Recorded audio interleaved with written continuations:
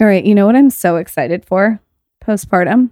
I'm excited to do a cleanse, but it's got to be the right cleanse. Because how many times have you started a cleanse and then you've realized maybe it's not super nutrient dense? I know this has happened to me many times. I'm like in the middle of it and I'm like, oh, I don't know if this has enough vitamins in it. You know what I mean? Well, have no fear because Owl Venice is here. They are a health and wellness company operated in Los Angeles. And their whole mission with their cleanse, it's called the Owl Reset, is to heal the gut and restore balance to the body. And they do this by having nutrient-dense, herb-infused bone broth elixirs and milkshakes. And each one is packed with ingredients that help with your digestion, reduce inflammation, which is what I need postpartum, and draw out toxins. I think this is so unique because I keep seeing cleanses everywhere. And sure, they make you lose like water weight or weight, but I don't feel like they're helping with the gut. And that for me, postpartum is like number one. So I'm definitely going to be doing their Owl Reset. Okay. I'm so excited to just drink like their broth elixirs and milkshakes. I've been drinking it forever. I drink it at home. We get like their glass bone broths. They're so delicious. I'll add like carrots and celery and a bunch of herbs. You can even add chicken. It makes like a great chicken noodle soup. They have a vegan one too if you're vegan. But the point is these bone broths incorporated in a cleanse are amazing because like I said, they're nutrient dense and they're good for the gut. Owl Venice has a bunch of different wellness products. They have a supplement line. They have all the things to add to your self-care ritual. You got to try the bone broth. And if you want to do the cleanse with me, drop into my DMs. Maybe we can do it together. The Owl Reset. And you get a code exclusively for the Skinny Confidential listeners. Owl Venice is offering code SKINNY at checkout. You get 15% off. You're going to visit owlvenice.com for more information and you get 15% off. Use code SKINNY. She's a lifestyle blogger extraordinaire. Fantastic. And he's a serial entrepreneur. A very smart cookie. And now Lauren Everts and Michael Bosstick are bringing you along for the ride. Get ready for some major realness. Welcome to the Skinny Confidential. Him and her. Aha! What is thinking? Thinking is the process of asking and answering yourself questions. That's what it is. So if you want to change your thoughts, you have to change the questions you ask yourself. What are the questions you need to ask yourself to change your thinking? Because it's easy to go, I'm going to change what I think. How the heck do I do this? You have to change the internal questions you ask yourself. You have a series of questions that you're regularly asking yourself that either serve you or don't. You're unconscious. They could be, what are people thinking about me? What's the mistake I'm going to make? How do I avoid pain? What do I need to be careful of? They could be all kinds of different questions. And these answers, you find them regularly. So if you're going to change your thinking, you change the questions.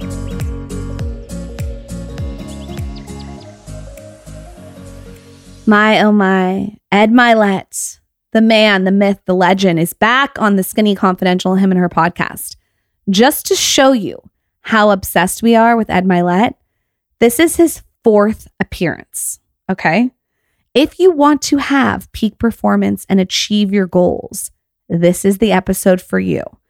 Every single time he comes on the podcast, I pick up 20 gems. I take notes. I have probably a notebook full of Ed's notes. He is so gnarly when it comes to committing and discipline and execution. He has helped me truly unlock a part of my success. I listen to his podcast all the time. Michael and I have been on his podcast. You have to check it out. It's called The Ed Mylett Show. I personally like this episode. It's called One More. You got to listen to that. Here's my advice. If you are stuck in a rut, or if you want to take your life up a notch, if you want to be the best version of yourself, this is what I would do. I would listen to this episode with Ed. I would take notes. Like I said, I took so many notes during this episode. And then I would go back through the Skinny Confidential archives and I would listen to him on part 1, part 2, and part 3 of our show. You will feel so incredibly liberated and realize that you are in charge of your own destiny and you have the potential to create your own future through listening to him.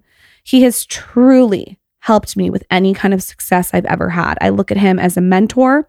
And he just teaches you how to find your true calling. I cannot say enough nice things. He is by far one of my favorite podcast guests. On that note, for those of you who are unfamiliar with Ed Mylett, I don't think there's a lot of you, but if you are, he is an accomplished entrepreneur. He's best friends with Tony Robbins and also speaks at all his conferences. He's an author. He wrote Max Out Your Life, and he just recently dropped his new book, The Power of One More. I've highlighted the fuck out of it. He's a businessman, a husband, a father, and a philanthropist. And if you've ever listened to me on one thing, if you need any kind of motivation, listen to Ed. On that note, Ed Mylett, 4th appearance on the Skinny Confidential, him and her show. Let's go. This is the Skinny Confidential, him and her. Oh, it's so hard to have Ed Mylett on for the 4th time. It's just the hardest thing to do. What a burden. Thank you. Well, thanks for having me on. I was just saying thank you because I know that's not normal, so I appreciate it. Ed, you can come and sit here and just be a host and we'll kick Michael off. Yeah, we're tired, man. You can just take I over know for a you're bit. tired. We're Yeah. just talking about that. I would love to sit next to your wife and host the show, so you better be a good dude. Oh, look Listen, at that. Maybe I'll just sit back. Maybe Like I'll a just, father-daughter combo, obviously, but I would still love to do it. listen, careful what you wish for. Maybe I need a break. I think you do. The power of one more. What's the power of one more? My new book. I know, but what is the power of one more? What's in that sentence? Well, there's a lot of power in it. And the big point of the book, there's a lot of meanings in the book. Obviously, the one more part came from my dad. My dad passed away last year, and I decided to write this book. But in that my dad, there's these themes of one mores throughout his life. So my dad tried to get sober a bunch of times. He was an alcoholic. I'm 15, driving in the car with my dad, and I'm seeing him cry. I never saw him cry after that day or before it. And like I could tell he wanted to tell me something. And finally he leans over, he goes, "Eddie, I'm going to go try to stop drinking again." And I said, "Dad, what would be different?" He goes, "I'm going to give it one more try." And I said, "Why would this be different?" He goes, "Well, your mom told me I'm going to lose the family.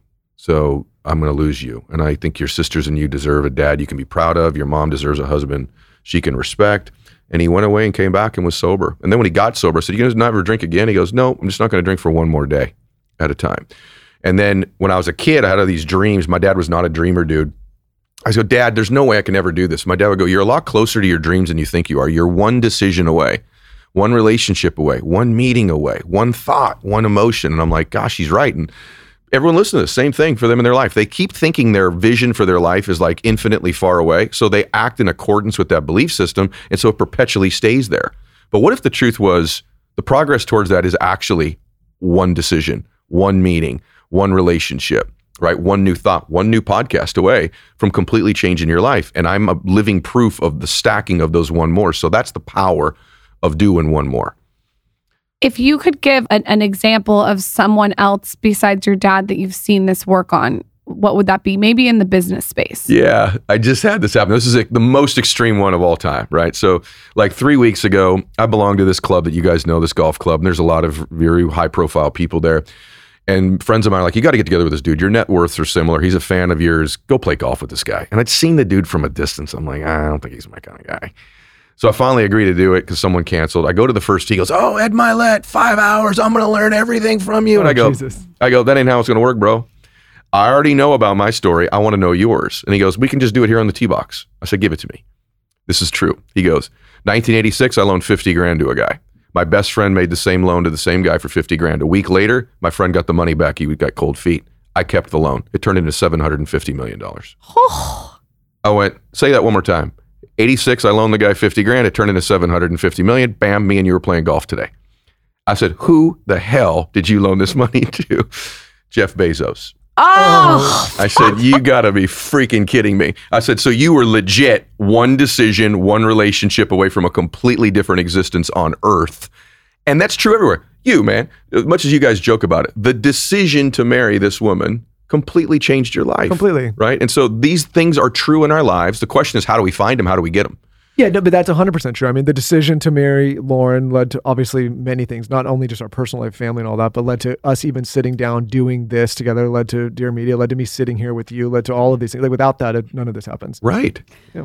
execution is something that I see as the common denominator that people are missing. And the power of one more is about executing. Mm-hmm. When you see a lot of people online and they're constantly consuming other people's content and not putting it towards their own side of the street, what would you say to them? Well, it's a waste of time. And you got to pick a few people, right? Like if you got 100 chefs in the kitchen of your head, you're just going to keep cooking really bad meals. You got to pick 2 or 3 people who you really admire, who you really expect and follow their stuff. But here's the thing. You're going to get your standard long-term. You're probably not going to get your goals. So I have a whole chapter on goal setting, which is a great chapter. I'll show you how to do it better than anybody in the world. But the truth is you probably, if they're real goals, you probably only get like 25% of them at best in your life. but you will ultimately always long-term get your standards. You are always going to get the standard you set for yourself. So the reason that you're struggling so much is, we've talked about this on your show before, you don't have any self-confidence. And the reason you don't have self-confidence is you have a relationship and reputation with yourself where you don't keep the promises you make to you. So then there's the baseline advice we've all heard. You want to change your confidence, keep the promises you make to yourself. And you know what? You can become a confident person. But how do you become superhuman, where you can execute at the highest levels, like the two of you do in your businesses on the show? Here's what you do. You keep the promises you make to yourself plus one more. So if I'm going to do 30 minutes, the promise is I'm going to work out, I'm going to do 30 minutes. Great. Check the box. I got self-confidence. Do one more. I'm going to make 10 contacts a day. Don't just do 10, do one more. I'm going to do 10 reps on the bench. I'm not going to do 10. I'm going to do one more. I'm going to tell my wife I love her every day. Nope. I'm going to tell her one more time a day. So you start setting this standard, because you ultimately will get your standards in your life. Now you start executing very differently than most people. Very, very differently. One little other tidbit is that you got to be able to see things that already exist that you don't see. So the second chapter of the book's called The Matrix. And that chapter is exclusively about the reticular activating system in your brain, which is the filter of your life. It reveals to you what's important to you, so you'll hear things, see things, and feel things that you didn't before. For example, like Michael, loud room, 300 people in it, not even auditorily very loud. Someone goes, Michael. You can hear your own name auditorily over everybody else because it matters to you. I just bought a Tesla. I bought a Tesla today. I bought a Tesla last week. I like what Musk is doing. I'm like, I'm going to buy this Tesla. I told Lauren, I was like, maybe you should think about a Tesla, Lauren. Yeah, I know. The only person that convinced me of a Tesla is Ed Mylett. Hopefully you get an affiliate for that. I don't have an affiliate, and just not going to lie to you, I wasn't like dying to drive one, but I'm like, all right. And now that I have it, I kind of think it's cool. Now, dude, everywhere I see Teslas, I'm like, babe, red one, white one, 3 lanes over, other side of the road. I just did the other day, babe, black plaid. Because you're paying attention to him now. Because now it's in my RAS. It's now part of my awareness. It's become part of my filters, it's become part of my matrix. And so what if the Teslas of your life could become those meetings, those relationships, those thoughts, those emotions? And they can, by the process I take you through in the book, which is really repetitive, very simple visualizations, because, and I'll come up for air, our minds move towards what we're most familiar with, and it will find resources to prove you right. It's a belief starts as like an empty table, and then it starts finding legs under it for resources. So you will hear things, you will see things. Here's the hook. They were always there, but they were filtered out of your RAS because they weren't programmed to be important to you. What's important to you is your worries, your anxieties, your fears, your problems, your to-do list, the stuff you got to get done. So you see those things and you're oblivious to the resources around you that were always there. There is a mixture of things that I've done this pregnancy differently than the first. And one of them is your one more. Every single time I go to the gym, I do one more rep. I was telling Weston this the other day. I do one more. Every single time.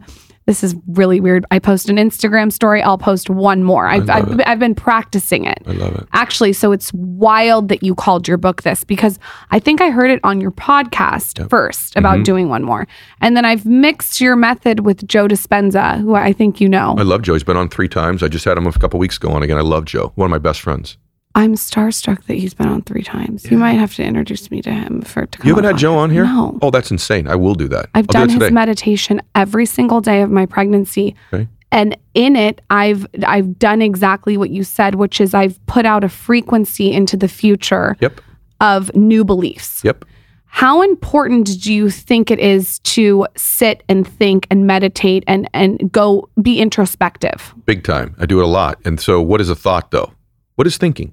Thinking is the process of asking and answering yourself questions. That's what it is. So if you want to change your thoughts, you have to change the questions you ask yourself. So I have a whole chapter in the book called One More Question. What are the questions you need to ask yourself to change your thinking? Because it's easy to go, I'm going to change what I think. How the heck do I do this? You have to change the internal questions you ask yourself. You have a series of questions that you're regularly asking yourself that either serve you or don't. You're unconscious. They could be, what are people thinking about me? What's the mistake I'm going to make? How do I avoid pain? What do I need to be careful of? They could be all kinds of different questions. And these answers, you find them regularly. So if you're going to change your thinking, you change the questions.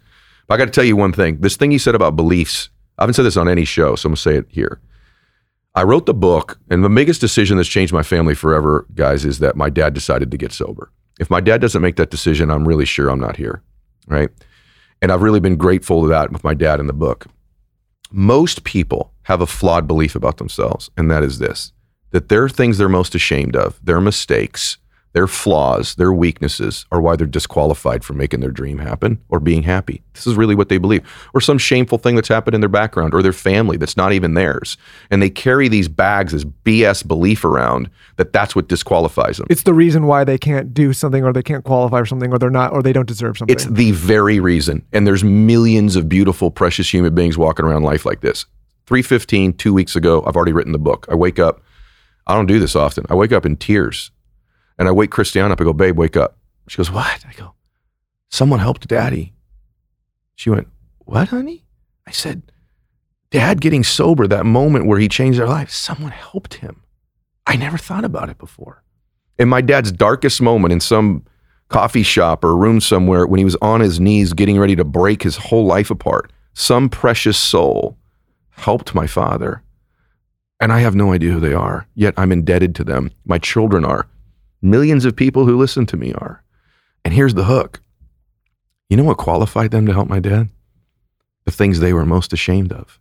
Their drug addiction, their alcoholism, all the horrible things they did that they're most ashamed of, that they think disqualified them from making a difference in the world and being happy, was the actual experiences, the actual things that made them qualified to help my dad. If they had not had all that shame, had they not made all those mistakes, had they not had their own addiction, their own stuff they had, imagine all the times that person probably drove drunk or stole money from their family to get a drug or lied, and all those things they were most ashamed of, like most people. Maybe they're not that extreme, that they thought, this means I'm disqualified from happiness, I'm disqualified from making a difference, people like me don't do this, was the very single thing in that moment where their history, their experience, their shame met my dad's need. And they connected with them in that moment and changed my life and changed my children's life. And so if they're qualified to make a difference to millions of people, that ripple effect, everyone listening to this, you are too. Do you think that a big part, and this kind of goes with exactly what you were just saying, is the narrative that we're telling ourselves? How important is that? And I would love to know your narrative. Like, what is your narrative when you wake up? What is your narrative when you feel angry? What's your narrative when you feel depressed? And maybe how has that changed over the years? I get asked this all the time. Michael, where do you invest your money? Where do you put your money so that you can have the greatest possible future? And you know where that is? My health. And specifically, all of my dollars currently are pretty much going to Symbiotica. That's not a joke. They're not only a partner of the show, I am also maybe their number one investor from a customer standpoint. No, I don't actually own any of the company. I'm not actually invested, but I'm investing a shitload of my hard-earned dollars into Symbiotica because I think investing in your health is so important, and this company is my favorite. All of their vitamins are the highest quality. All of their supplements are the highest quality.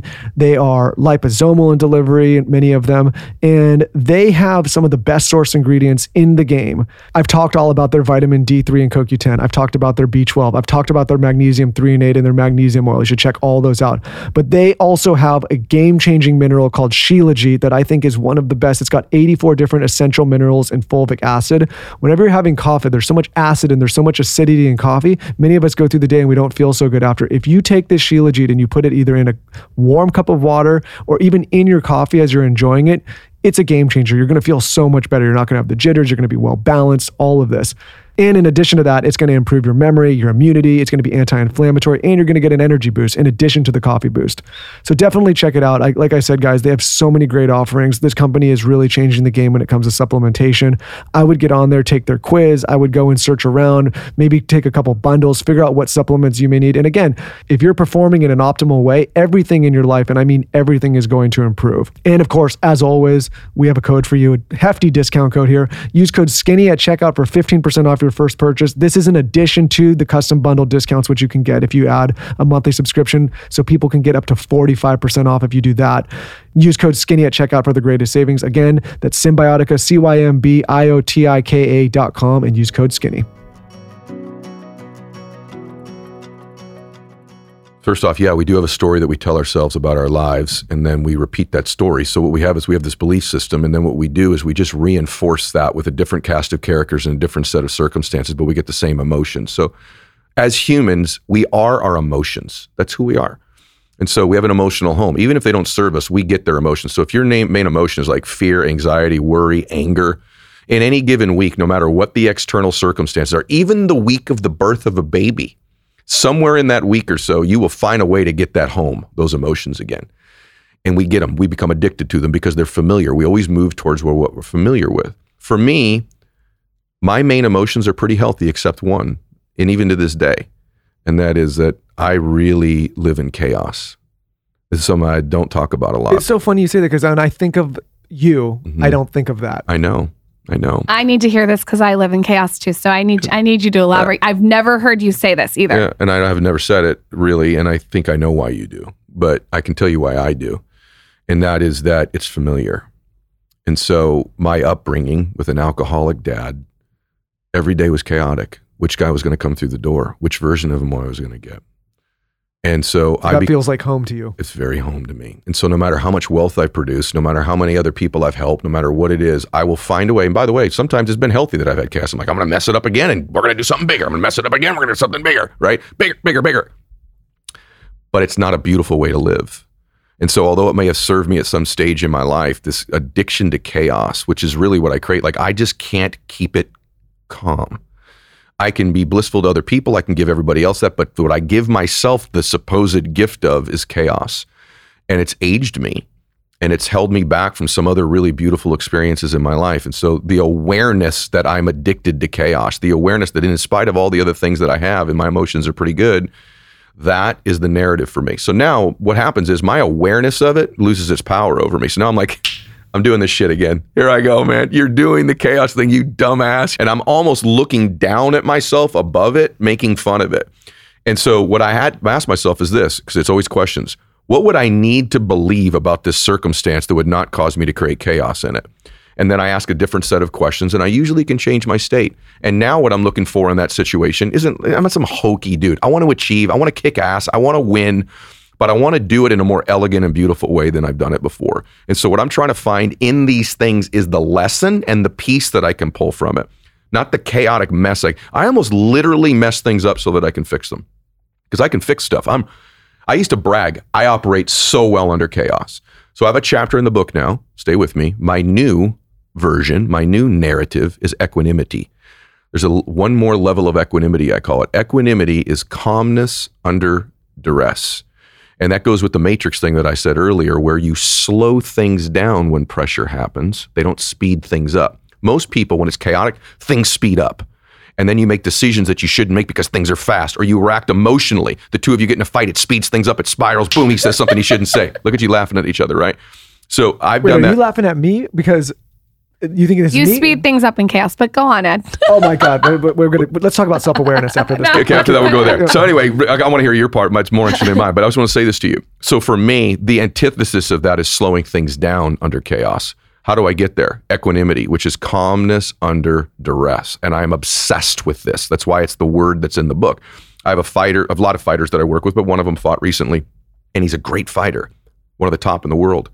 But when he gets under duress in a fight, things speed up and he gets ragged and crazy. And it's usually, even though he's a stud, it's where he usually gets knocked out or loses the fight. And he just had one recently where the same level of duress and chaos started to happen in the fight. And he literally stepped away from the fray for a second, went into that state of equanimity, things slowed down. And he ended up knocking this guy out with one of the greatest knockouts in the history of the UFC with a leg kick right to the jaw. Oh, I know. You know who it is? Yeah. And he never practiced it before. He had never practiced the kick. It's not something that was in their pre-fight training, nothing like that. But he was able to respond and pull something out of himself deep within that he'd not even practiced to have this epic knockout because of equanimity. So I seek equanimity now instead of chaos. That's the new narrative.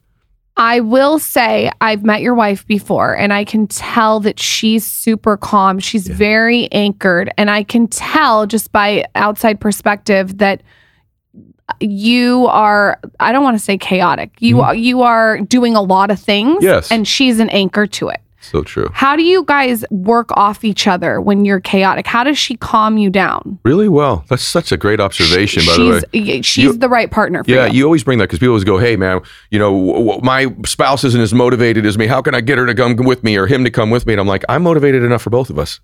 In our case, I'm inspired enough for both of us. I'm driven enough for both of us. And I would say that she's calm enough for both of you too. You nailed it. So she provides, in my opinion, like you need that grounding energy. It's the exact word I was going to use, Lauren. Yeah. She gives me grounding. Yeah. She gives me grounding. A tangent, of course, but I was reading this Harvard study, this article about people that live the longest and are the happiest, and they said like one of them was the partner they choose, like being actually truly being in love. And again, this is a tangent, but I think it is so important. We talk about it on this show all the time because it's him and her perspective about the partner you choose and the things you accept in a relationship and the person you decide to spend your life with.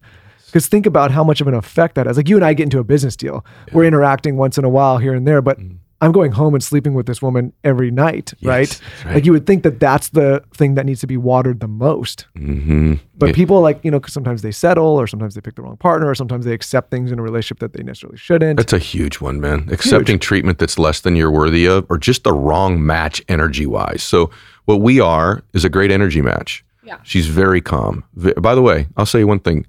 She's easily happy. Whereas me, the pathway to happiness sometimes requires certain conditions to be met. Hers is almost like non-conditional or unconditional. I used to when we were young, like, come on, babe, like, come on, don't you want to? Yeah. And now I'm like so grateful for the fact that like, she's like, I wouldn't love you more if you did this deal or this thing or the podcast crushed. I'm going to love you no more or no less. And here's what's really funny. A lot of the athletes I work with now, I catch myself saying that, hey man, no matter what happens tonight, you can't make me more proud or less proud. You can't make me love you more or less. And there's this energy that I now kind of give off to people that I associate with that I've learned from her. And so there's an easiness, a calmness. And here's what it is. Just give it to you straight up. When I was young, see, we have all these things installed in us when we're young, when we're defenseless, these software programs of beliefs and whatnot. And when I was young, my dad would show me love when I achieved. So I conflated recognition with love. Dad, I hit a home run in the ball game. Come over here. Give your dad a hug. Dad, I won the spelling bee. Dad, I got an A. And that's when I'd get love. When the absence of achievement, I wasn't feeling loved by my dad. So I went out into the world and I'm like, I'm just going to achieve and achieve and achieve. And that felt like love to me. She's the one person in my life that it's not conditional on that. It's unconditional. I actually get love. I don't get significance from her. I get love from her. And that's such a beautiful thing to know that even if I do fail, I can come home and that person doesn't love me any less. And that's been a pillar of real comfort and strength for me as I've been able to go out and achieve in the world because I know she believes in me and will love me no matter what. And she sticks with you in the downs. Yeah, man. Big downs. That's like when we had no water or no car or no house. Yeah. Sure. Yeah. You guys were showering. I remember you told us on the first episode, like in the pool shower. Yeah, the water got turned off. I had to go downstairs. I'm out there trying to be a successful entrepreneur, selling the dream, living a nightmare, walk down the stairs. I'd hold my brand new married to, we were at the pool in the outdoor apartment building we lived in. And I'd hold a towel up and my wife would take a shower and brush her teeth. And then I'd say, babe, switch. And she'd hold the towel up. And I would brush my teeth and take a shower. But it's so much sweeter to me that to get to where you are now. Like you have so much perspective. Yeah. And that's important. It's huge. It gives you, my favorite people have a really rare combo of humility and confidence. And it's they toe that line, right? We've talked about this before. For me, the humility part comes relatively easy. It's the confidence part that I've always had to work on. And that shocks people. They're like, well, you got the whatever, you look this way, or they got jets or islands or a muscle. Or I'm like, dude, the humility part, man, when you're the child of an alcoholic, you don't think real highly of yourself. It's your default position is, man, I'm ashamed. And I am like, I can't believe this is my family. And I wish I was in a normal family. So I always will carry that dude with me. I have to work on the confidence part, not the humility part. But the great people have both, right? Like self-confident people with no humility, they're going to burn out. They're egomaniacs. They suck, right? People with tons of humility, but no confidence, you're dragging them through life. You're like, come on, let's go. And they take all your energy. Humility is really attractive. Humility makes you curious. Makes you want to grow. Like you have a ton of confidence. Like you're gorgeous and you got this great husband and you guys are financially successful on your show and all this other stuff. But you're both of you are two of the most curious people I've ever met. That's why you're great interviewers. You want to know the secret there? Because it's so funny that you say that. And that's what makes you great is what people always ask, like, how do you do a good podcast? And I go, I actually really care about what I'm learning from this person I'm bringing on. Like if you're just there to get a soundbite or to get a question or to get a press because Ed Mylett's on the show and he said this great thing, I'm like, you're going to burn out over time. You actually have to be interested and curious about the people you're talking to. What the hell are you doing? I agree totally, brother. I'm really interested. Kind of drives Christiana sometimes crazy because like, if we'll fly somewhere, people are like, do you have a car service? And I'm like, no, I got an Uber. And it's such a weird kind of dichotomy, right? Uber picks you up with this, but I love to get in the Uber, man, and go, hey, man, tell me your story, right? Tell me your story. This last week, dude, I got to tell you this really quick. I get in the Uber. This is why I love life. I love curious people. Humans are awesome, but they're a gift, but you got to open it up. So I get in this Uber and this guy, I go, hey, man, tell me your story. She's like, here we go, right? And he's like, well, I'm from Lebanon. I go, tell me about Lebanon. Never been there. He's like, I lived in a gated community. There were Christians, Jews, Muslims, agnostics, all on my street. We would have a once a month block party. I go, come on, dude. You had a block party in Lebanon with all these different religions. He goes, yeah, no, not everywhere's like that, but that's where I lived and we had to flee. I said, so why are you driving an Uber? Listen to this. I've been in the country 8 years. I have a son at Harvard, a daughter at Yale, and my little boy's going to Stanford. I'm like, get out of here, dude. You must be incredible. He goes, no, my wife is. Let me tell you about my wife. And then he tells me this beautiful story. Like, what an awesome experience for me to learn from this man. I want kids like that. I want a marriage like that. So you can learn from everyone. Yeah, I think that's the big thing is I always tell people, even of all the years we've done this show, I always keep reminding people, it's easy. I don't want to say easy. It's challenging to produce and all those things. Sure. But it's easy because we are genuinely curious in the people we talk to. So we can talk to anyone. And it doesn't matter if they have 1 billion followers or 60. We just want to. That's not a natural trait, though. And that's okay. That's a trait that you can work on. It's like I think sometimes people think things just come naturally to everything. I try to, and I'm not perfect, but I try to work on my traits that are good. If I'm a little curious, I try to become more curious. The power of one more.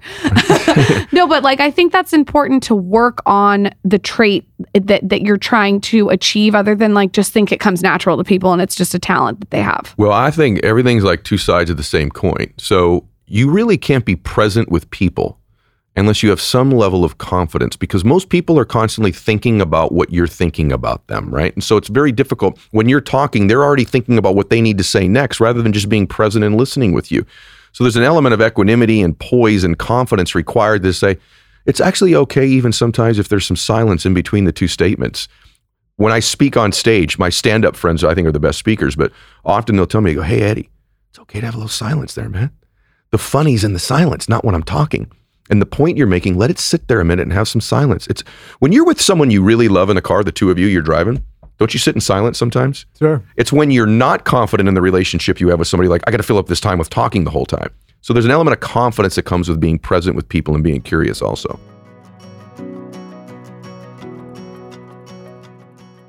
I am so happy that therapy is being normalized. I feel like when I was 18, therapy was such a taboo word, and now no one gives it any energy. They're comfortable with it. They own it, which is so amazing. I'm going to tell you about a customized therapy. And not only is this a therapy, it's an online therapy. It offers video, phone, and even live chat sessions. That is BetterHelp. Whoever invented this is a genius. BetterHelp Online Therapy wants to remind you to prioritize yourself. So if you're feeling depressed, burnt out, if you have lack of motivation, if you're irritable or you feel fatigued, this is a great place for you to go, okay? You can talk about whatever you want, but what I love most about it is that you don't have to do video. So sometimes people are uncomfortable with actually going to a therapist's office and talking to them face to face, or they don't want to do video. You could just do a phone call. You could be feeling overwhelmed and just feel like you need someone to talk to. I think this is absolutely genius. We all have burnout. And you could be burned out in any area. You could be burned out in your relationship with your friends, whatever it is. BetterHelp is there to help you. Video, phone, or even a live chat session. Like I said, BetterHelp is a customized online therapy that offers video, phone, and even live chat sessions with your therapist. So you don't have to see anyone on camera if you don't want to. It's so much more affordable too than in-person therapy. And you can be matched with a therapist in under 48 hours. So it's quick, it's efficient, it's seamless. Our listeners get 10% off their first month at betterhelp.com/skinny. That's better, HELP.com/skinny. look, and I look up to you obviously as an entrepreneur, father, all these things. And I say that with respect, but at the same time, if I was sitting here being like, oh my God, if I ask him a stupid question, Right. like I can't then listen to you. I Right. can't hear you. That's a skill people, I mean, that doesn't come naturally. That's hard to work on. You've obviously worked on huge business deals with huge celebrities and huge powerful people, like huge. When you're super stressed about something, like super stressed, a business deal, like just something that's stressing you out, and you get into bed at night, what do you guys do? Do you I have some stuff on my phone I could show you. take but it that out would on scar her? you. I mean, I'm sure that this has been an evolution. Like at first, maybe like 10 years ago or 20, 30, whatever, you took it out on her. But now what does it look like? It's a reverse. 10 years ago, I would be quiet. And she would say, what's bothering you? What's wrong? And because I'm introverted, because I grew up in a chaotic home, I liked to retreat to my room alone when I was a little boy and just have silence and process things on my own.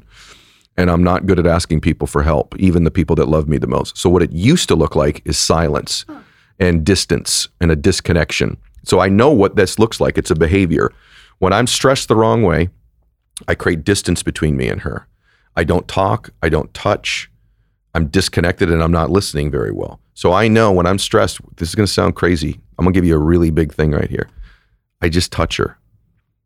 I touch her. I grab her hand when we're laying in bed. And I say, babe, come over here and lay on me for a minute. And just her touching me and her presence with me creates that connection again where I do now want to talk. And so it's actually, most things in life are physical. They're physical things we do or don't do. I would literally be away from her. I'd find myself like if we're watching TV on the couch, she's on that couch, I'm on this couch when I'm stressed. And so I've learned like, let's reverse this. When I'm really stressed, I want to pull her closer to me, actually physically closer to me. And that's typically when I'll open up. I'm not a big take it out on you person. I'm a retreat, quiet person. And so now it's just a matter of getting her closer to me. And like, I can feel that energy you talked about earlier when she's in my proximity, when she's really close to me. And so I would always tell people when you're stressed, even when you're fighting, grab her hand. Grab her hand. And now try to still fight. We're going to see what he does when you get stressed. I'm going to expect you to grab my hand. Are we in a fight I don't know about? No, we're not in a fight. But I look to your wife as an example because I feel like she finesses you. She does. Yeah. She knows. But I want to say this to you, even when we're going to have a difficult conversation. When you have a difficult conversation in an intimate relationship, what do you kind of do? Go, can you sit down? I need to tell you something. Or you're in the kitchen arguing, right? And now I'm like, come over here.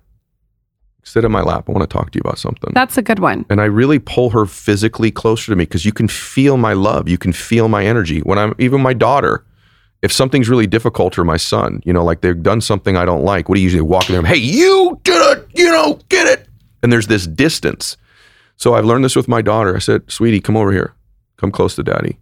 And I just get her close. I'll either grab her hand or I'll hug her. And I go, I want to talk to you about something. But I want her to feel my love and the nature in which I'm trying to deliver this thing to her, not push her or hurt her.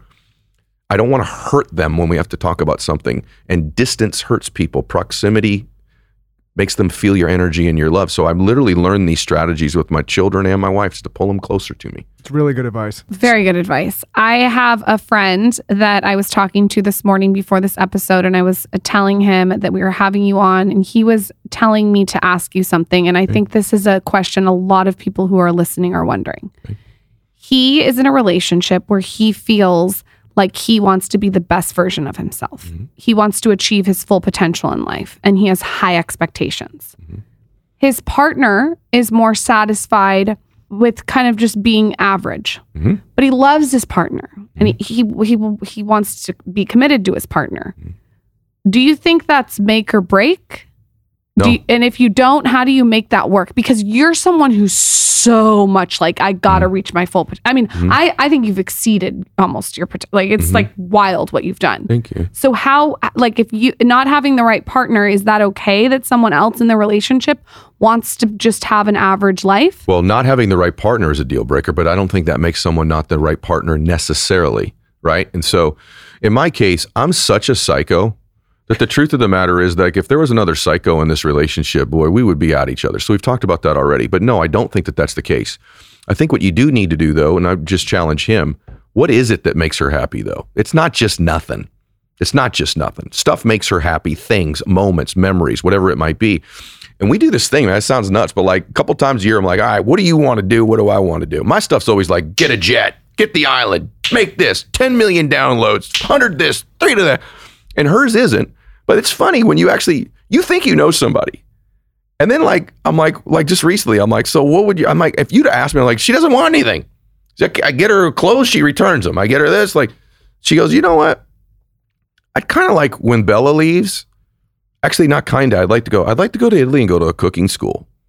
I'm like, you would? Like, that's something you would really do? She goes, no, like I would really, really love to do that.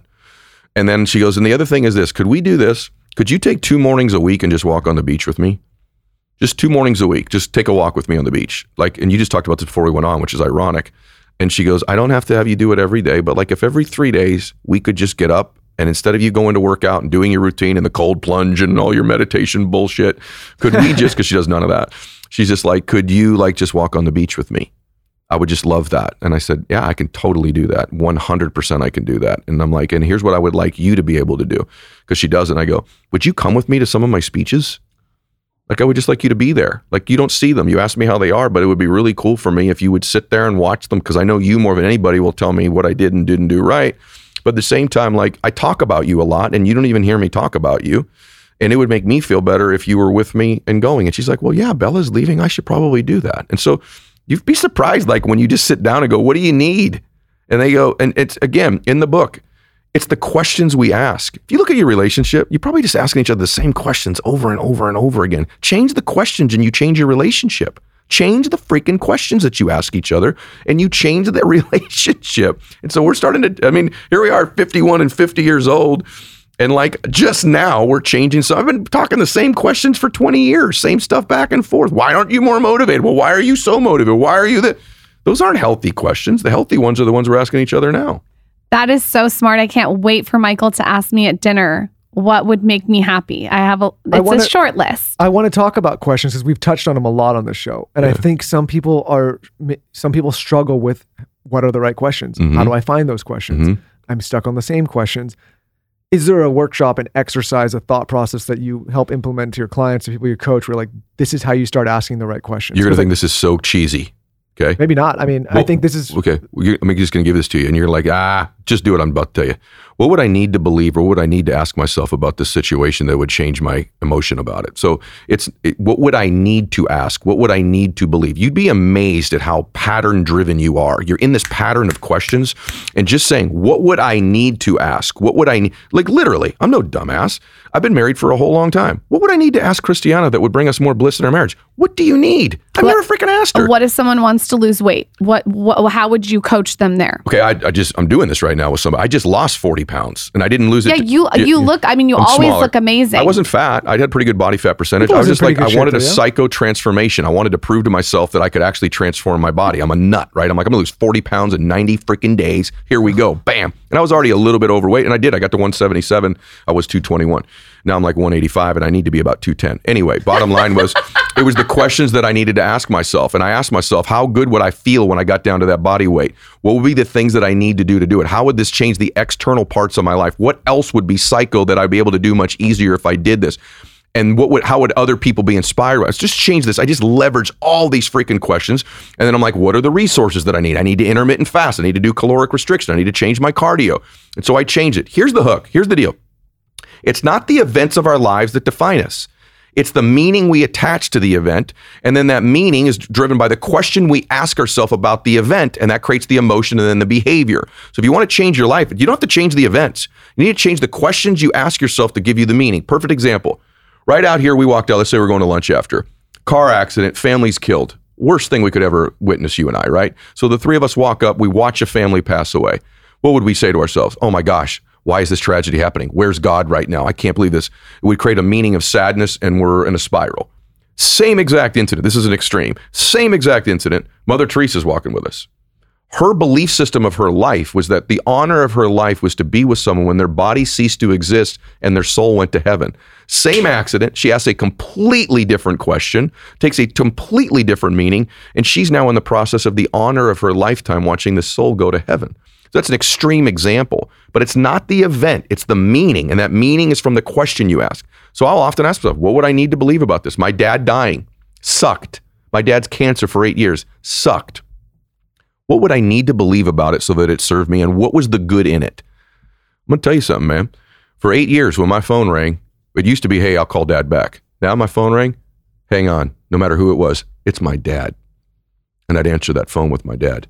My own health became more important. My own mortality became more important. My own death. Napoleon Hill says, begin with the end in mind. I never did that with my life. Now in my life, I've begun with the end of my life in mind, and I've worked all the way back.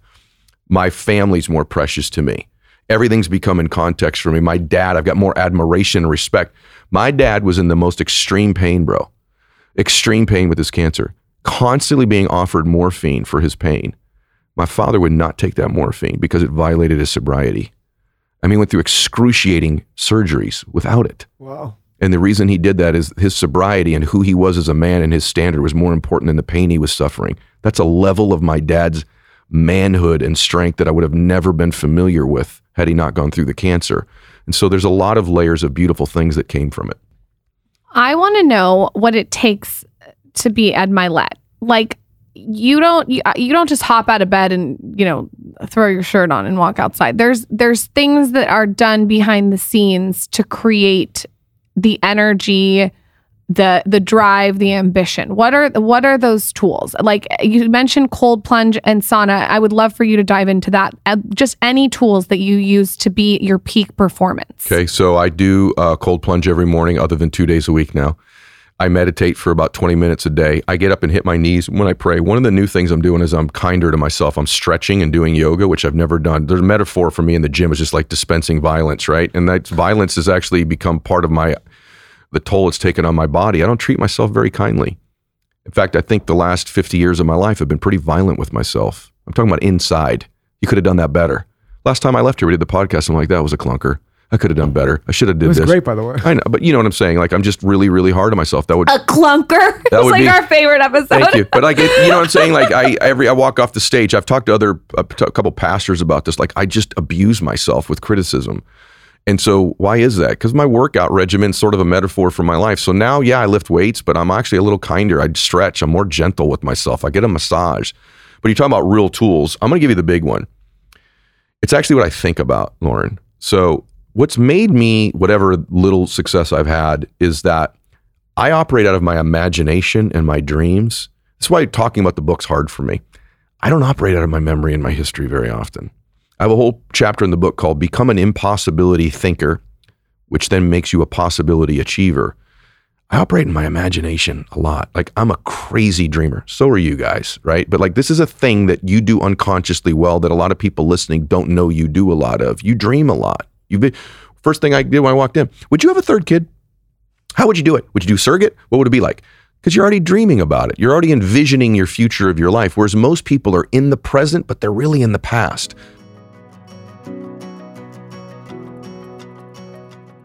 If you know me, you know I'm going to have all my hair hacks, my hair tools ready in my toolbox postpartum. The first baby I had, I was shedding. Like, I would notice hair everywhere. This baby, there's not going to be any shedding. And that is because I have my tools. You know, I microneedle. I microneedle with a scalp serum sometimes. You know, I do scalp massage. And I also take Nutrafol.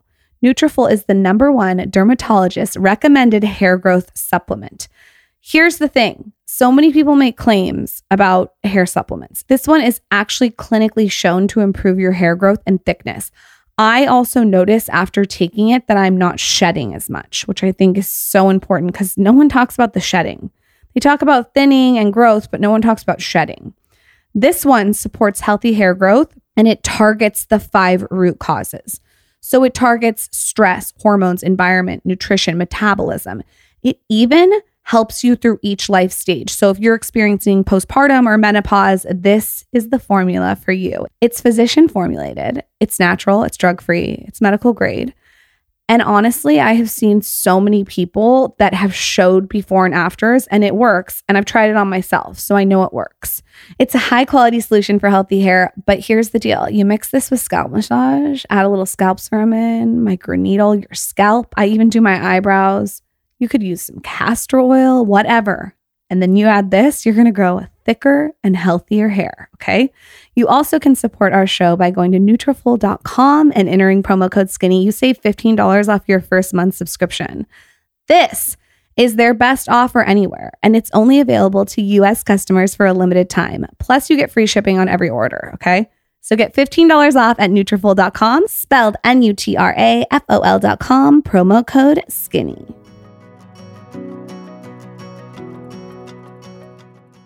This is why I love you and Joe Dispenza, though, because I would love for you to go off on this. So many people are operating in the past.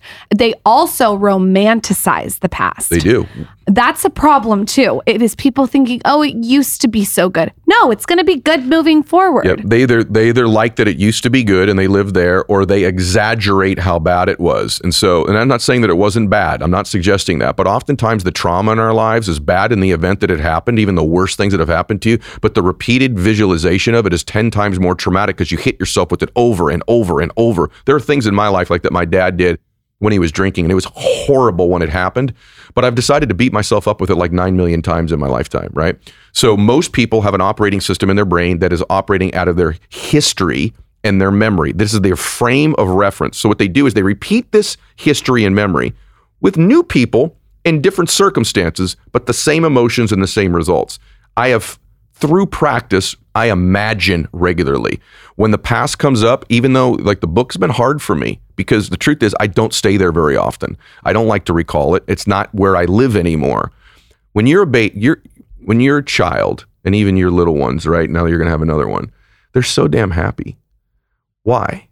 Well, I have two beliefs about that. One, they were more recently with God. That's my belief system. And two, they operate out of their imagination and their dreams, not their history and their memories.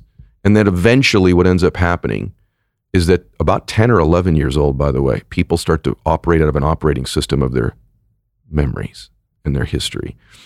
I got to tell you that my dad used to say this to me, man. He would go, every time I talked to him, he'd go, at the end of the conversation, be careful. What? Be careful. It became normal for he'd meant it out of love. Be careful, be careful, be careful. What did that do to me as a little boy all the way up to I'm 50 years old. I love you, man. Hey, have a great speech. Be careful. What the heck am I supposed to be careful for? But what is that programming? People project their limited thinking and limited beliefs, even if they love us, into our software program, and now we operate. So we got to watch this. Things with your kids are more caught, not taught. Things with other friends of ours are caught, not taught. You're not teaching lessons. They're catching things, right? And so I just talked about this morning. I'm driving out here, a really good girlfriend of mine, and she's like, gosh, man, I know you're going to talk about your dad and what a neglectful upbringing you had when you were a little boy. And she goes, and my parents got divorced. That's neglect. She goes, I'm not doing that with my kids. I'm not neglecting my kids. And I love her. And I said, yeah, you are. She goes, no, I'm happily married. There's no drugs. I don't talk bad to my kids. I said, I've known you for 25 years. You're neglecting your kids. She goes, that's offensive. Why would you say that?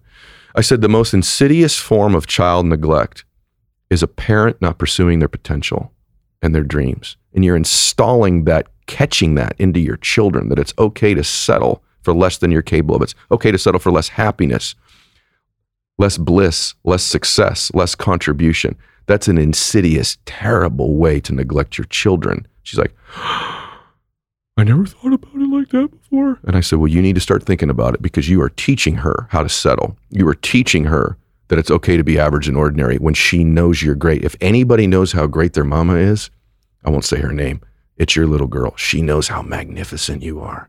And when she finally figures out that this magnificent mama of hers has settled for average and ordinary in her life, you've installed that in her, and she's going to live it.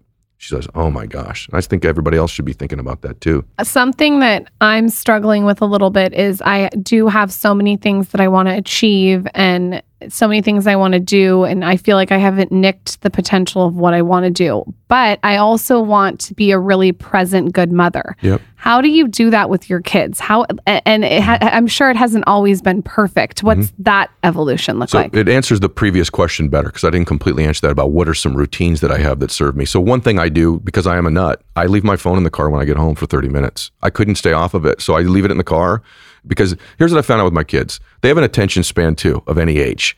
But the minute I walk in tells them what my priority is. So if the minute I walk in, I'm on the phone. If the minute I walk in, I got a meeting. Hey, I'll be right there, honey. Right? So I want to come in. Baby, come here. Even my daughter now. You look so great. How was school? 30 minutes even. 30 minutes of full engagement. I can go get the phone again. That is such a good tip. You're so right. They pick up immediately when you walk in. Yep. I had a time happen I'm embarrassed by, but one time, more than one time, my little daughter, Bella, when she was 3 or 4, would walk in a room, Daddy, and I'd go, hold on, honey, hold on. And I'd look back down at my phone. I did this to her 2 or 3 times. And the 3rd or 4th time I did it, I saw her look at me. She would, Dad. And I saw her put her head down. And I told this precious little daughter of mine that was ever in my phone is more important than you. Yeah.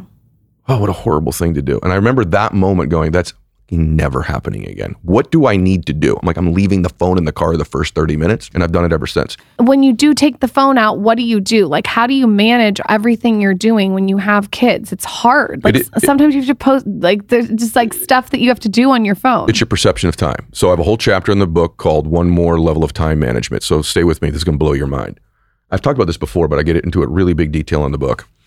This idea that there's 24 hours in a day is bullshit. It's one of the most antiquated, ridiculous ideas in the history of mankind. We're still measuring time the same way we did 300 years ago, when there was no electricity, no cars. If you wanted to get a message to Michael, I'd have to write a damn letter, put it on a horse. 3 weeks later, you get it, and then a month later, I get your response. It's if you insane. got it in 3 weeks. If I got it, right? And still, human beings are so screwed up that they still measure time based on 24-hour increments as if it's a day. So about 25 years ago, I went, I'm not the smartest, I'm not the best. What is a strategy that would radically change my entire existence? It's the way I bend and manipulate time. So now my day is 6 a.m. to noon. That's a day. In that day, by the way, some days, like any normal 24-hour day, I may just screw off the whole day. But 6 a.m. to noon is a day. And in that window of day, I'm getting the amount of bliss, fitness, productivity, business, whatever. We've all had that morning where we go, I got more done this morning than I've done in 3 weeks. Well, if you can do it that morning, why can't you do that all the time? So day one is 6 a.m. to noon. And something happens around noon, clock goes off. What did I just get done today?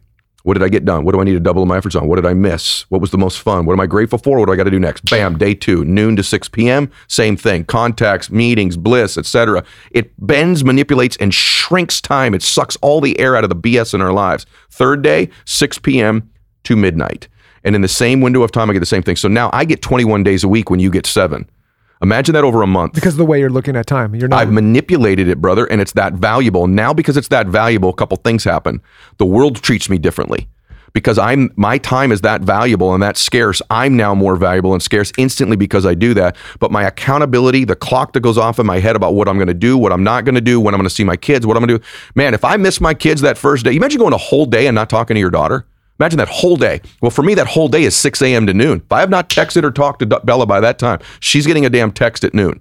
I don't let things get away from me. So I've changed time. I can get something on Google in 1 second that used to take me when I was in 1985, hours and hours of researching something. And I'm going to manipulate and measure time the same way I did then. That is stupid as heck.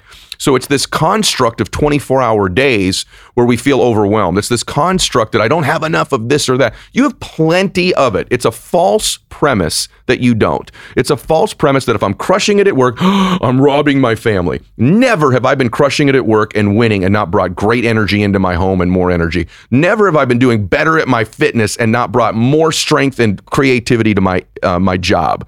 One feeds the other. This scarcity idea that there's a finite amount of it is stupid, and it's not true.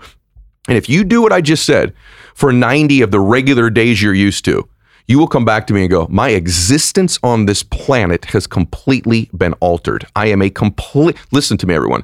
You will be a completely different person when you begin to run mini days as opposed to these stupid 24-hour days. Please try this. Please give it like 90 of your normal 24-hour days and come back to me and tell me, what if you stacked it up over a year, 5 years, 10 years? Hey, Ed, how are you kind of like pretty fit and you got a lot of financial stuff? Looks like you kind of pray. You got a pretty good family life. Your mind's still growing and expanding. Because I run these days. If these were 24-hour days, I would be smoked. But I got way more time in my life than the average person. I got a question in a different lane. We just went through obviously a crazy 2 years, and then it's followed by another crazy turn of events, and now markets in shambles, and people are freaking out. It's we'll see. You are somebody that I would say very tactical, very inspirational. You are teaching people how to be better versions of themselves. Mm-hmm. how do you deal with the negative corners of the internet or the naysayers? And how do you speak to them when they come at you and say, Ed, that's great for you to say, but you got a jet and you got a house, you got all this success. And like, that's good. That's your story, but like, that's not mine. It's a fair question too. By the way, it's fair for them to ask me. So one, I don't buy into what I call collective psychology. When I see a collective psychology forming, I resist it and I try to be contrarian, like what's going on in the market, like what's going on in the world. So many of my friends are like, hey man, the world's over. What's going on in Ukraine? And by the way, it's horrible what's going on in Ukraine, but I'm telling you, this is the end of the world. I'm like, that's interesting because during 9/11, people told me don't go for it in business anymore. It's not going to matter because there's going to be terrorist attacks in Los Angeles every 3 weeks forever. Wrong.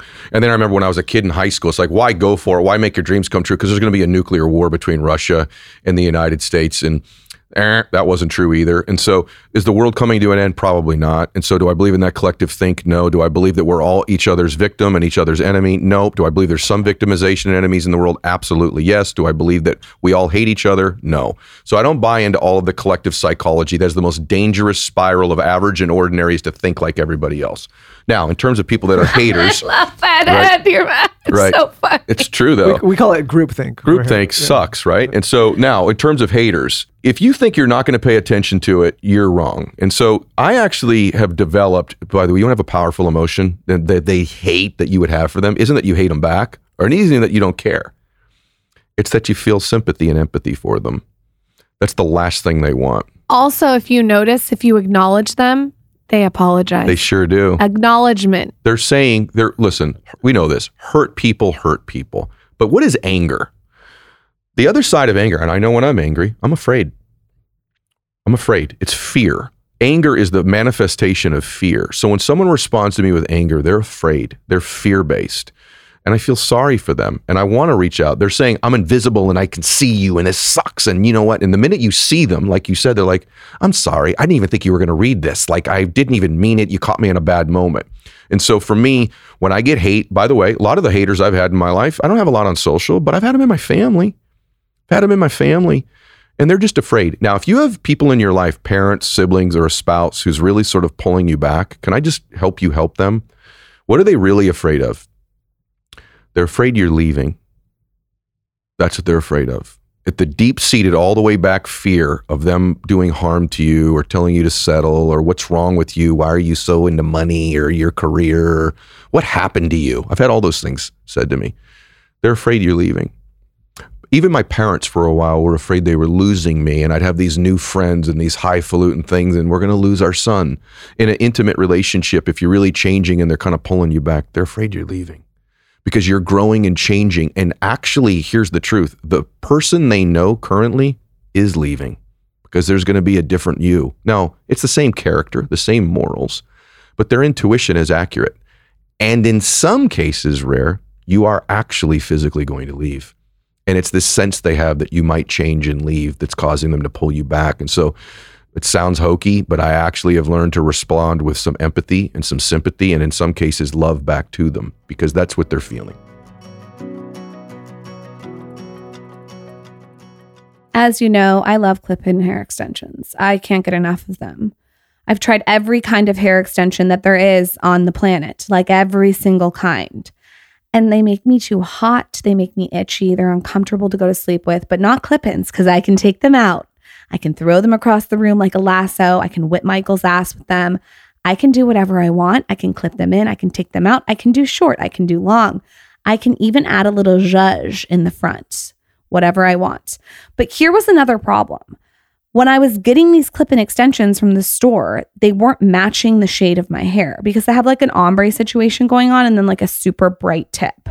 So I was shocked when BFB Hair sent me a bunch of extensions because the shades were wild. They have 28 shades and they also have 7 new dimensional shades.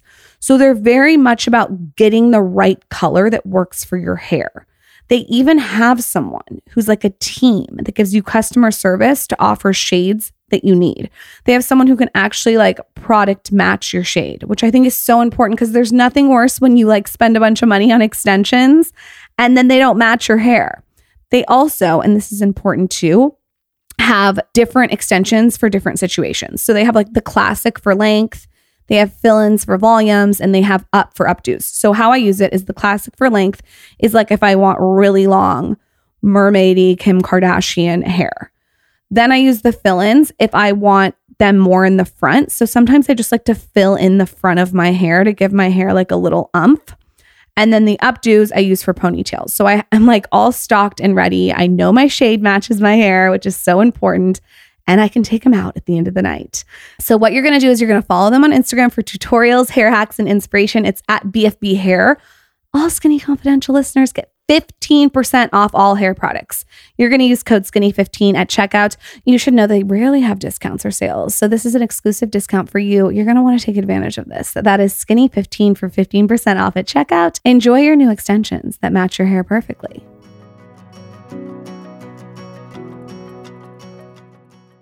This is a micro question maybe. What do you do when you're so busy, you have your schedule, you are crushing it at work, you got your family, you're praying, your fitness, when someone text messages you in your life and needs something and wants an immediate response? How do you set boundaries around your time with people, with friends, with family members? Yeah, there's an autoresponder on my text and on my voicemail that says that I'm returning all my messages during a certain window of time. So there's already an expectation for it given to the day. There's an autoresponder for text? Yeah. Shut the fuck up. Yeah, I have it on my phone. So it says I'm going to be getting back to you. I have to hit it, but it responds back, and I hit it back and it says, listen, I'm returning all my messages between 6:30 and 8:30 tonight, and I'm done. And I just have that done. It's like automatic because there's no way. I did it driving out here. A really good friend of mine driving out here today. I was late. There was traffic. I think I even called you and said, hey, I'm running late for this other thing. And he's like, hey, I need advice and I need it really, really badly. Now, there's an exception on this. If it's my children or my spouse or my mom or my sisters, there's an exception group. But even my closest friends, it's like, hey, listen, I'm returning calls then. I'm going to get back to you, but I can't get back to you in time. I think most people are afraid you're not going to get back at all rather than have to get back to them in 3 minutes. And so probably what I got to call him back about, I can answer it at 6:30. I don't have to answer it at 8:30 when he texted me. And I got to tell you, you just said something. I wish people had a greater appreciation of when to text somebody. Oh, please go off, please. Like, isn't it amazing? Even your team or like friends of yours, it's Monday at 9:00. Do you know what Mondays look like for me in my life? Please. What's that? Look at my text messages. Look at 314 on there, right? Please talk about Mondays at 9. I feel like I got hit by a Mack truck. It's everyone's to-do list. Go off. No, it's like, hey, it's Monday. There's a time. It's Monday. Don't send the text now. Wait till like Tuesday at 4:30, right? Like, be strategic. Read the 4-Hour Workweek by Tim Ferriss. Yeah, or just read the room. Read the world. Or can you wait till 2:30 so I can get through all of the shit I got to do Monday morning? Is it amazing? It's like they were waiting you could tell Sunday night they did some planning. It's like, text Ed Mylett Monday. It's like the first thing on their list. I'm like, one, I don't want to help you. I don't want to get back to you. You're buried in a mountain of crap. Like, what about the text messages that are literally 6 paragraphs? That's like an or email. The one that started out on with there right now, dude. I woke up this morning. This guy always does to me. I'm like, dude, this is 11 hours. How about worse than that? The dude who sends the 90-minute voice text that you can't even read. You're like, look, the phone keeps blocking you anyway, stopping you. Get to the point, dude. Or the 6-page text message that talks about how they feel stuck. And I want to say, stop spending 6 hours on text message and allocate the time differently. Thank you. Or when someone says, I know it's not the time, but. Yeah, right. Yeah, you already know it's the time. Or I hate to bother you, but no, you're bothering. And by the way, I'm just going to tell you something. I'm strategic when I text people. Like, I really am. I'm like, when are they likely to get this in the best state possible to give me the best response? So be like a strategic texter. Like, when am I going to get the best of you? I'm getting the best of you at 5:45 a.m., right? That's not happening, and you're not going to get the best out of me Monday. And by the way, if it's Saturday at 2:30, I'm probably into 9 tequilas. So, like, don't text me with something really important then either. Like, think through when you're texting me what you need. Be strategic when you're going to get the best or most immediate response. Hello? Or the ones that's like, I never do this, but. I love that, dude. You know what? I'm going to pull that clip and I'm going to blast it on every single. It's so true. I'm actually maybe going to sponsor that. Be strategic with when you text people. It is very important because you're coming in asking for their time. Right. And not everyone can be so reactive to everything. I actually have a question too on this. You said you text back from a certain time to certain time, but how do you have the energy after your full days to then go text back, call back, email back? Because I use that time because of my schedule today, but sometimes it's like 1:30 to 2:30. Okay, so I you create have an time. hour. Yeah, I create an hour. And by the way, like, there's days where like I'm still getting back to somebody not during that window, right? There are days, but like by and large, and here's what's happened. I've trained people how to treat me as a result of this. So they kind of know when I text Mylett, I'm going to get a text back that's going to tell me when he's going to reply to me. And so I've actually over time, people kind of know when they message me. To me, I like when someone gets right back to me. I really do. I appreciate when someone gets right back to me. But there's also this little element of me like, are they that not busy? Are they that like not doing that many important things? Like they just literally got back. I'm talking about my closest friends. I'm talking about in general, right? So there's even some strategic positioning you're doing by just waiting a little bit to reply to people. I hate the idea. I know what you're thinking because I have this. I hate the idea of having things to do later. I'd rather just knock it out right now. I get all that. But now what I'm doing is I've now set a structure of my life where I'm a responder and a reactor rather than the dictator of terms in my life. So if you're constantly responding to incoming texts and emails all the time, what do you think happens in the rest of your life? You're responding and reacting. You've set a context for your life rather than you taking control of how things are going to happen. You know what's so funny though about training people too, and this, I'm going to say this the wrong way, but I'm just going to say it anyway. I think there's a way to text and put yourself in a position where you're somebody that gets an immediate response. And it's because you're a selective texter that rarely abuses the system. So I try to put myself in a position where if I text somebody, it is so rare and thoughtful that like, oh, that doesn't happen so often. Like I'm going to, you know what I mean? Like you're training people in the reverse where it's like. It's actually very true of you when you have texted me. Yeah. Or you before. By the way, I texted you. Did because you change your phone number? Because I think I did change my phone number. Yeah. This is why the tangent started. I changed my phone number because we moved to Texas, and then I only gave my phone number to a select group of people. Which you know what? You'll get my phone number. Oh wow, thank because you. it's, You're gonna get my phone I'm number. not on the list. I'm gonna send you a text right now. Okay, it's about not abusing the system. So I hope that if I ever text you, like, he's probably being thoughtful about why he's reaching out, and there's probably a reason that he's doing this, and it's not just like, hey, I'm like here I am just wildly texting. It's a really good example because you do that, and it's very rare when you do it. And I try to do it with everybody. So I just sent you a text. Changing my phone number though was really nice because I was able to like start fresh. But the text conversation needs to be had more because it is such a big part of our lives, and I feel like the etiquette has just been completely and utterly abused. Yeah, I don't think it's ever been explained. I think the technology rolled out and we just started doing it, and then it just sort of snowballed and got out of control. And like, I also think it's not just respect. Like I said, I think there's a strategic way to do it where you're likely to get a response and a better response from somebody than you would if you just do it right. And how impulsive is it to go, like that's an impulsive move. Like you wouldn't do this in other areas of your life. If you were in a restaurant that was crowded full of people, you wouldn't just impulsively walk over to everybody's table and go, hey, excuse me right now. Sorry to bother you. I don't normally do this, but blah, blah, blah, blah, blah. You wouldn't do that. Question mark, question mark, question mark, Right. question mark.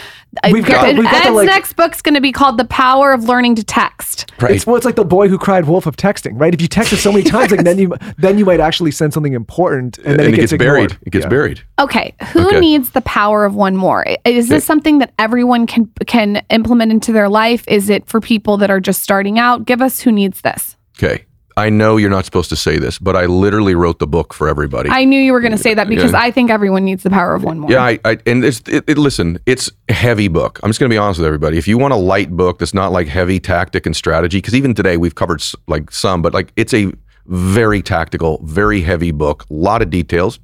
Some chapters will really resonate with you and some of them won't. And so I wrote them on how to be a better parent, how to be a better business leader, how to be happier, how to be more successful, how to produce results, how to change your identity. You know, I have a chapter on faith in the book. So there's a lot of things in this book that will resonate with you at different times. But I wrote it literally thinking I'm a coach of a team. I'm a CEO of a company. I'm a startup entrepreneur.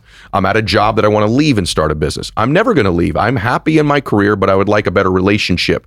Or I have all of that. I want to transform my body. How do I transform my body? And so I did this like kitchen sink book. And here's the truth. Most people that listen to this kind of know me. I'm not doing another one anytime soon.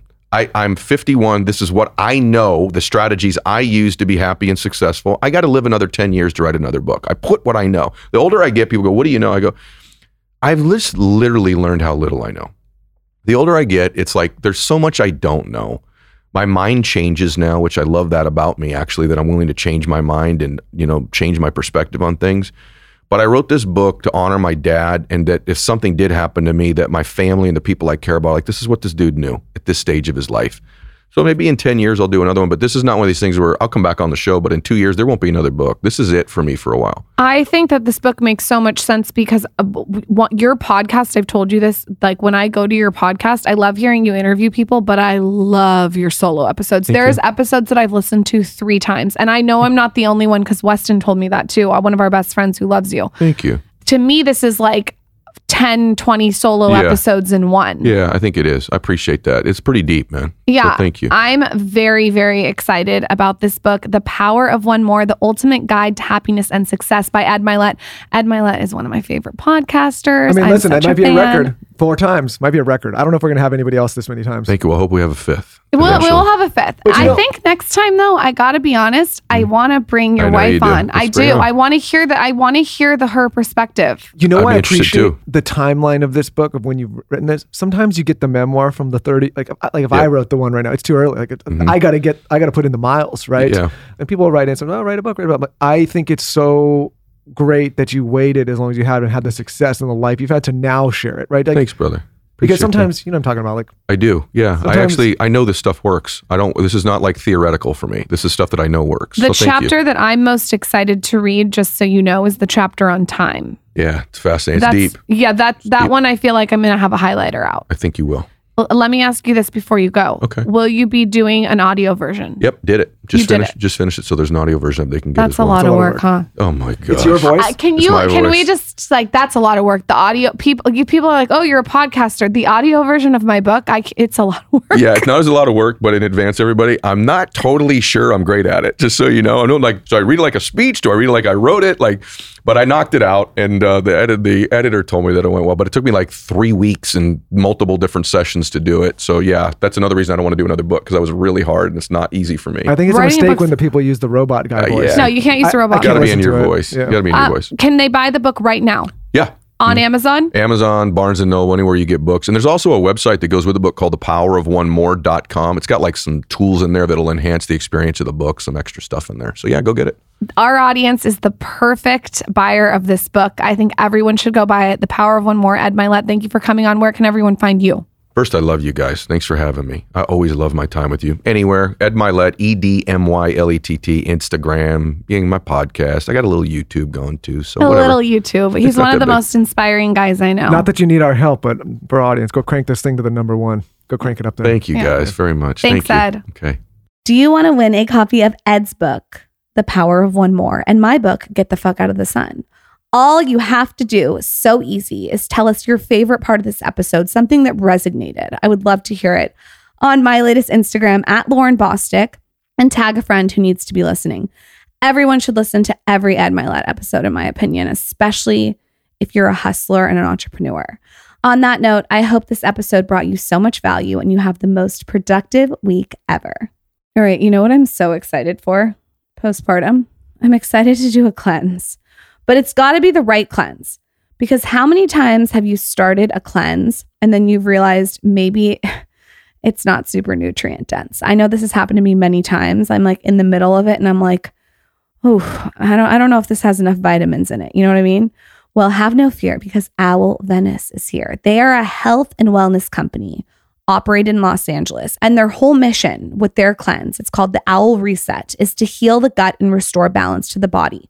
And they do this by having nutrient-dense, herb-infused bone broth elixirs and milkshakes.